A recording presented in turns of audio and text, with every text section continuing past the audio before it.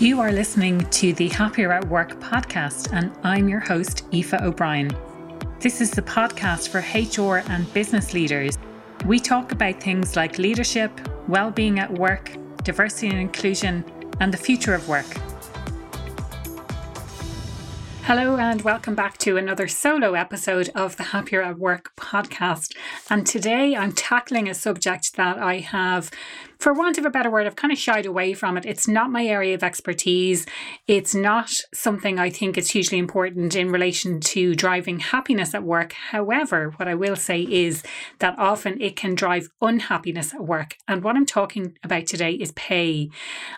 Pay is this hygiene factor, and I think it's really important that we get it right, and we need to pay people enough to take pay off the table.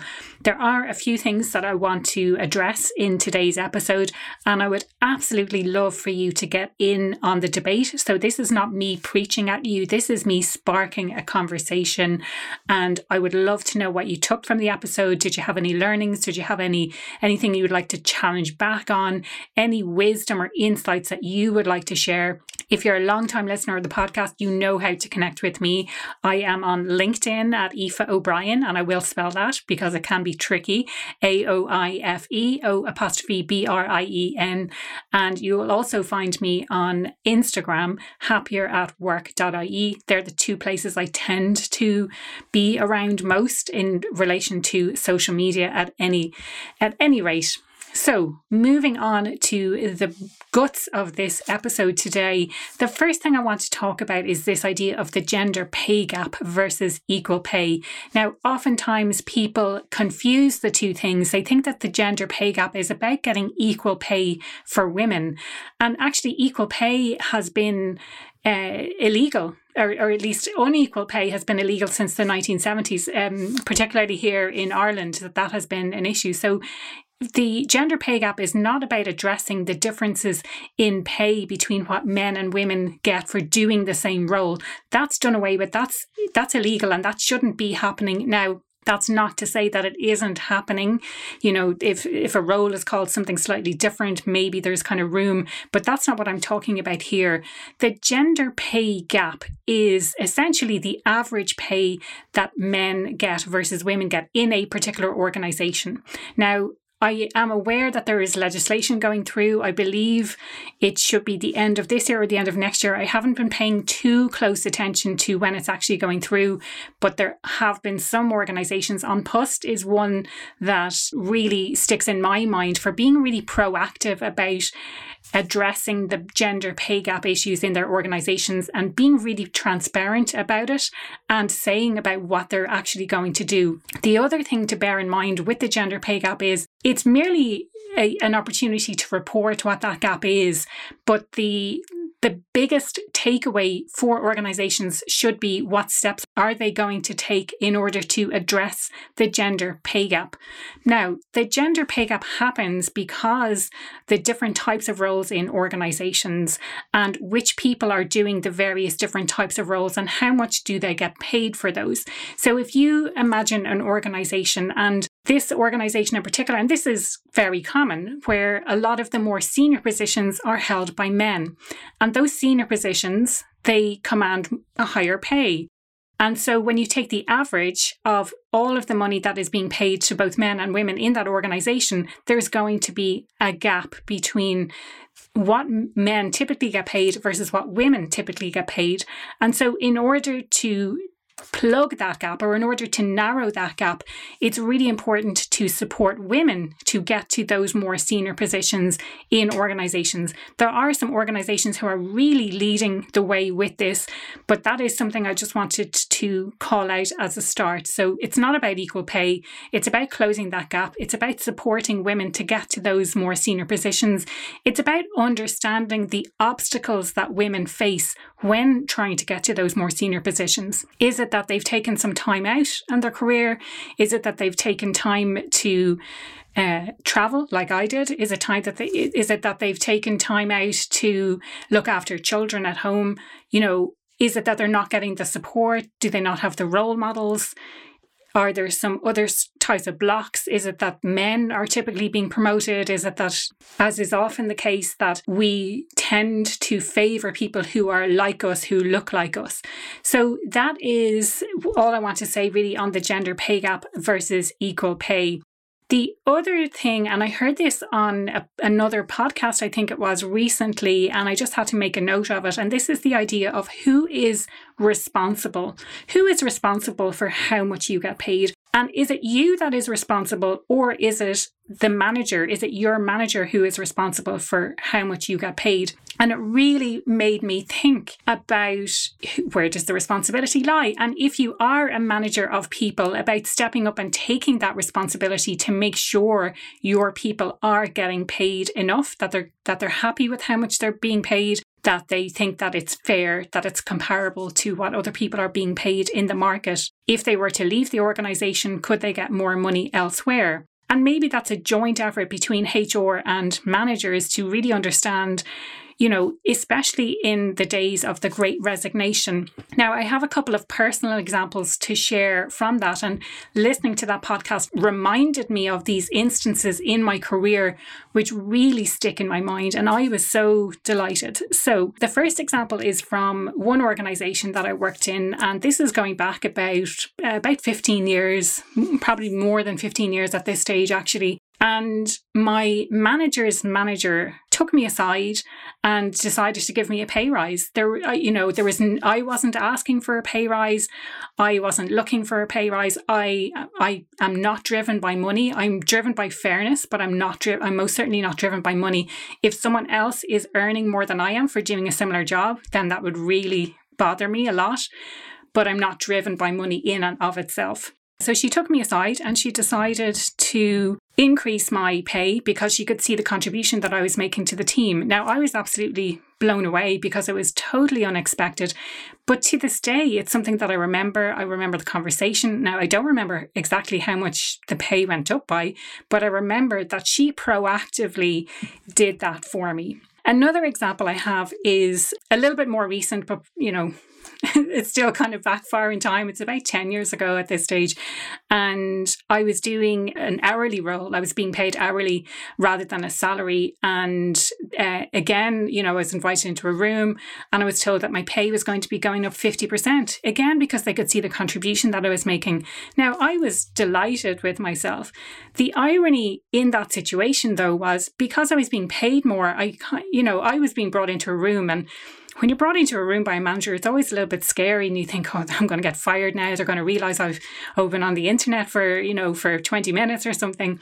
But actually, the irony being I was being paid more, but it sort of decreased my motivation in terms of getting the job done. I was doing the job because I was intrinsically motivated to do it. And I'm sure you've heard me talking about this idea of intrinsic motivation before. And at that time, I'm sure I didn't know what that was exactly.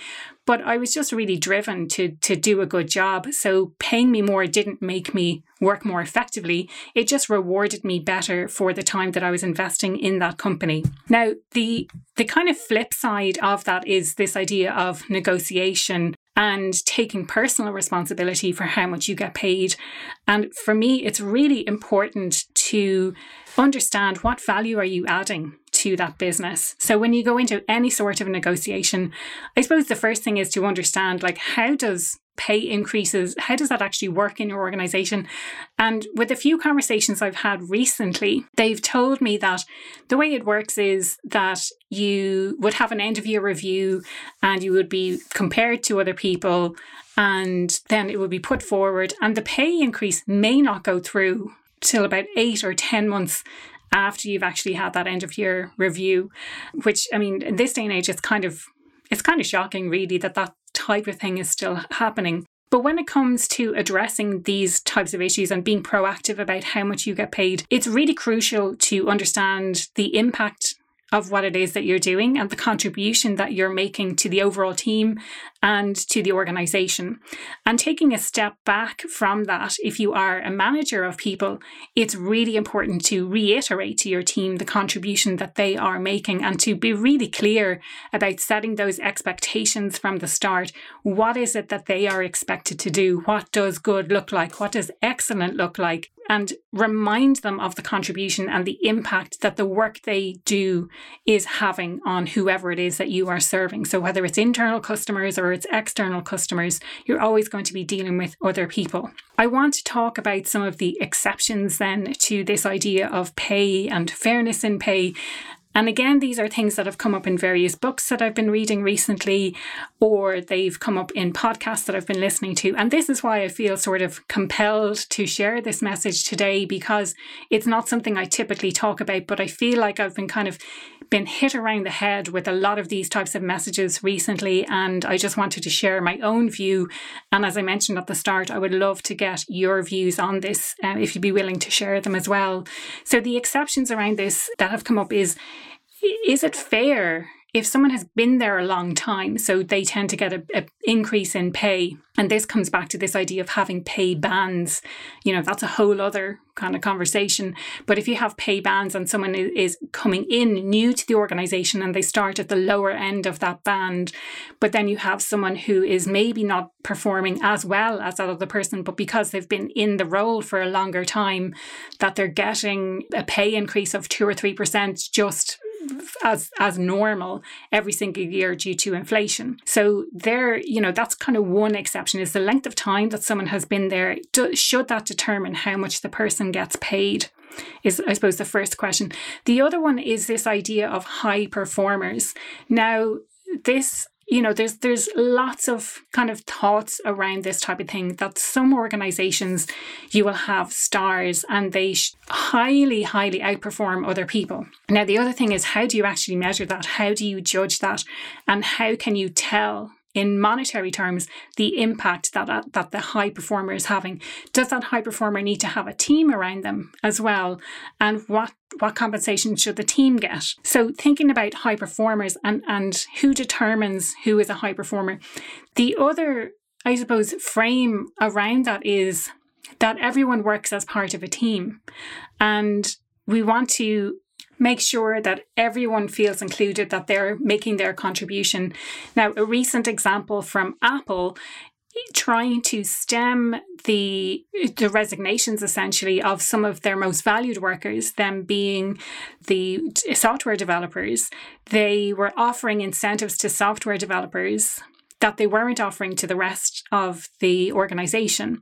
And so this led to an even greater resignation. So it had the opposite effect, because people didn't feel like they were being valued because one group or one cohort within the organization was being favored.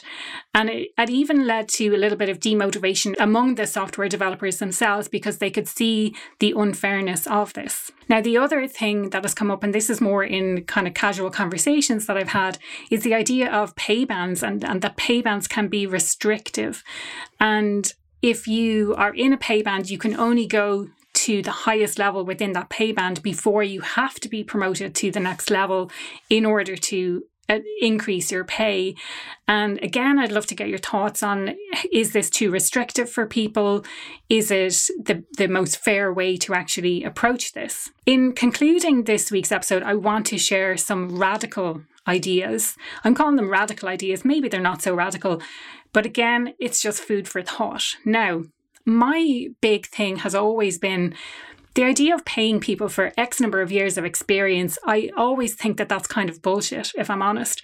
I think you should pay people for the skills that they have and the impact that they're having in the organization, rather than, you could have 10 years of experience, but that could be 10 years of really cushy experience where you didn't ever have to deal with a difficult client. You didn't have to manage competing priorities, that you could have just had a really easy number for those 10 years and you didn't learn a lot. I often say that you learn more from the mistakes and the failures that you've had than from any of the successes that you've had.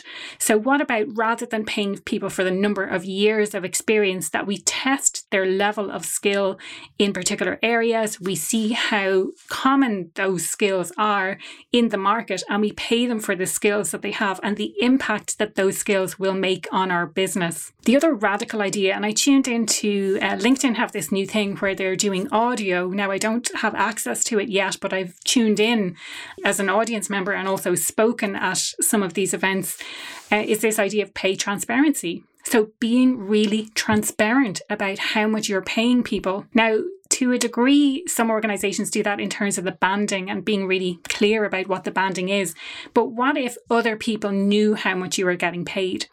And this sort of circles back to the gender pay gap. And if people know how much each other is getting paid, then it's more likely that the gap will reduce between what men and women are actually being paid. And it most certainly will reduce the differential between what men and women are getting paid for the same role, which, as I mentioned earlier, is technically illegal, but may happen if the role title is slightly different as well. So I would love to get your thoughts. What do you think of the idea of pay transparency? Do you think it's the way forward? Is it important to know how much other people are being paid so that you yourself can manage your own finances as well, or your own negotiation around how much you get paid?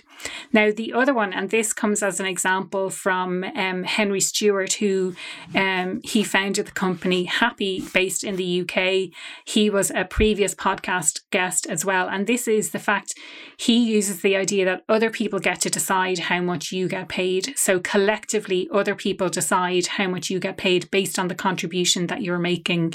Now, I would love to know, how comfortable would you feel when other people are determining how much you get paid? Does it make you feel really uncomfortable? And are you uncomfortable because you're not contributing maybe as much as you could? Are you uncomfortable because you don't want other people to know? Because money tends to be this really taboo subject that we don't often talk about. I mean, especially we don't talk about in work. And oftentimes you'll have to sign something to say that you won't discuss it, or it's in your policy, your HR policies, that you won't discuss how much you're being paid. On that note, and I have seen this happen at work, a negotiation tactic that some people use is to apply for another job and use that as leverage to ask for more money in their current organization. But then they can't tell people that they can't share anything about getting paid more money. But that makes things slightly unfair. But then is it fair if they do tell people and then everyone then wants a pay rise? That becomes unaffordable then for the company itself as well. So just a few things to consider in relation to some new ideas around how to approach pay. And before we wrap up this week's episode, I wanted to share some more personal examples that I have had at work. So another one was starting a new position, and people told me I should ask for X amount. And I asked for about 20% more than what people were telling me to ask for, and I got it. And they even paid me more than what I asked for. With that came this dreaded feeling of imposter syndrome, and there must have been some sort of a clerical error, and I definitely didn't deserve to earn that amount. And so that was kind of the detrimental side of that. I thought sometime they're going to find out that they've made this terrible mistake. Obviously, that wasn't true, but it was definitely something that at that time, I didn't even know what imposter syndrome was at that time, but it definitely followed me around. Another instance, I was starting a new position. I went through a recruiter to get this position, and I was offered a lower amount than what I had previously been earning. And it really bothered me a lot. And I did raise that concern with the recruiter and was told that because I didn't have management experience, that I couldn't earn a higher amount. And that really, it's obviously still bothers me to this day that I should have asked for more, and I should have challenged that a little bit more. Another example was, and I'm sure a lot of people can relate to this, effectively being promoted on paper. So from the outside, it looks like I've got this really great promotion, but actually I didn't get the pay increase to go along with that promotion. I did challenge that, and I was told that because I was managing the same number of people, that my pay wouldn't be going up. So, that was the kind of the excuse, and my boss definitely wasn't being transparent around that. I think that he was trying to save money for the business, essentially. But again, because I still remember that to this day, I did start managing a higher number of people after that, and my pay remained the same again. So, again, that was just an excuse. But I still remember these things. So going back to what I said at the very start, pay is not something that can really drive happiness, but it's a hygiene factor. And understanding people's relationship with pay and with money. Like I said, I'm not driven by money, but I'm driven by fairness. And if I feel that something is not fair or that I don't understand why it's happening, then I think that's something that really bothers me and makes me unhappy at work. So there you have it for a topic that I never really thought I would discuss on this podcast, because for all of the reasons that I mentioned earlier. Thank you so much for tuning in this long. As I've mentioned throughout the podcast, I would love to get your thoughts. What do you think about pay? How important is it? Are you driven by fairness more so than pay? Is it comparison? Is it so you can live a nice lifestyle? Like, what are the real drivers for you? And if you're a manager or a leader, what can you do differently as a result of listening to this podcast? Can you have open and transparent conversations with your team to understand more about what drives them when it comes to pay? Are they driven by the money itself, what it brings? Are they driven by the fairness? So if someone else is earning more and they feel like it's unjust or it's unfair, then maybe that's having a detrimental impact on their performance at work. I would absolutely love for you to get involved in the conversation on social media, or you can feel free to reach out to me directly through my website as well. I would love to continue this conversation. It's definitely something that is important to have. Now, next week's episode, I am talking with the lovely Gillian French. We've recorded the episode already. We had a brilliant conversation. We went to a lot of different places, but really it boils down to engagement and how to keep people engaged at work. So I know you're really going to enjoy that. So definitely keep an ear out for that episode next week. Thank you for listening to this episode of the Happier at Work podcast. I'm delighted to have you here. If you enjoyed this podcast, I'd love if you could rate or review the podcast or share it with a friend. You'll find me on the website happieratwork.ie.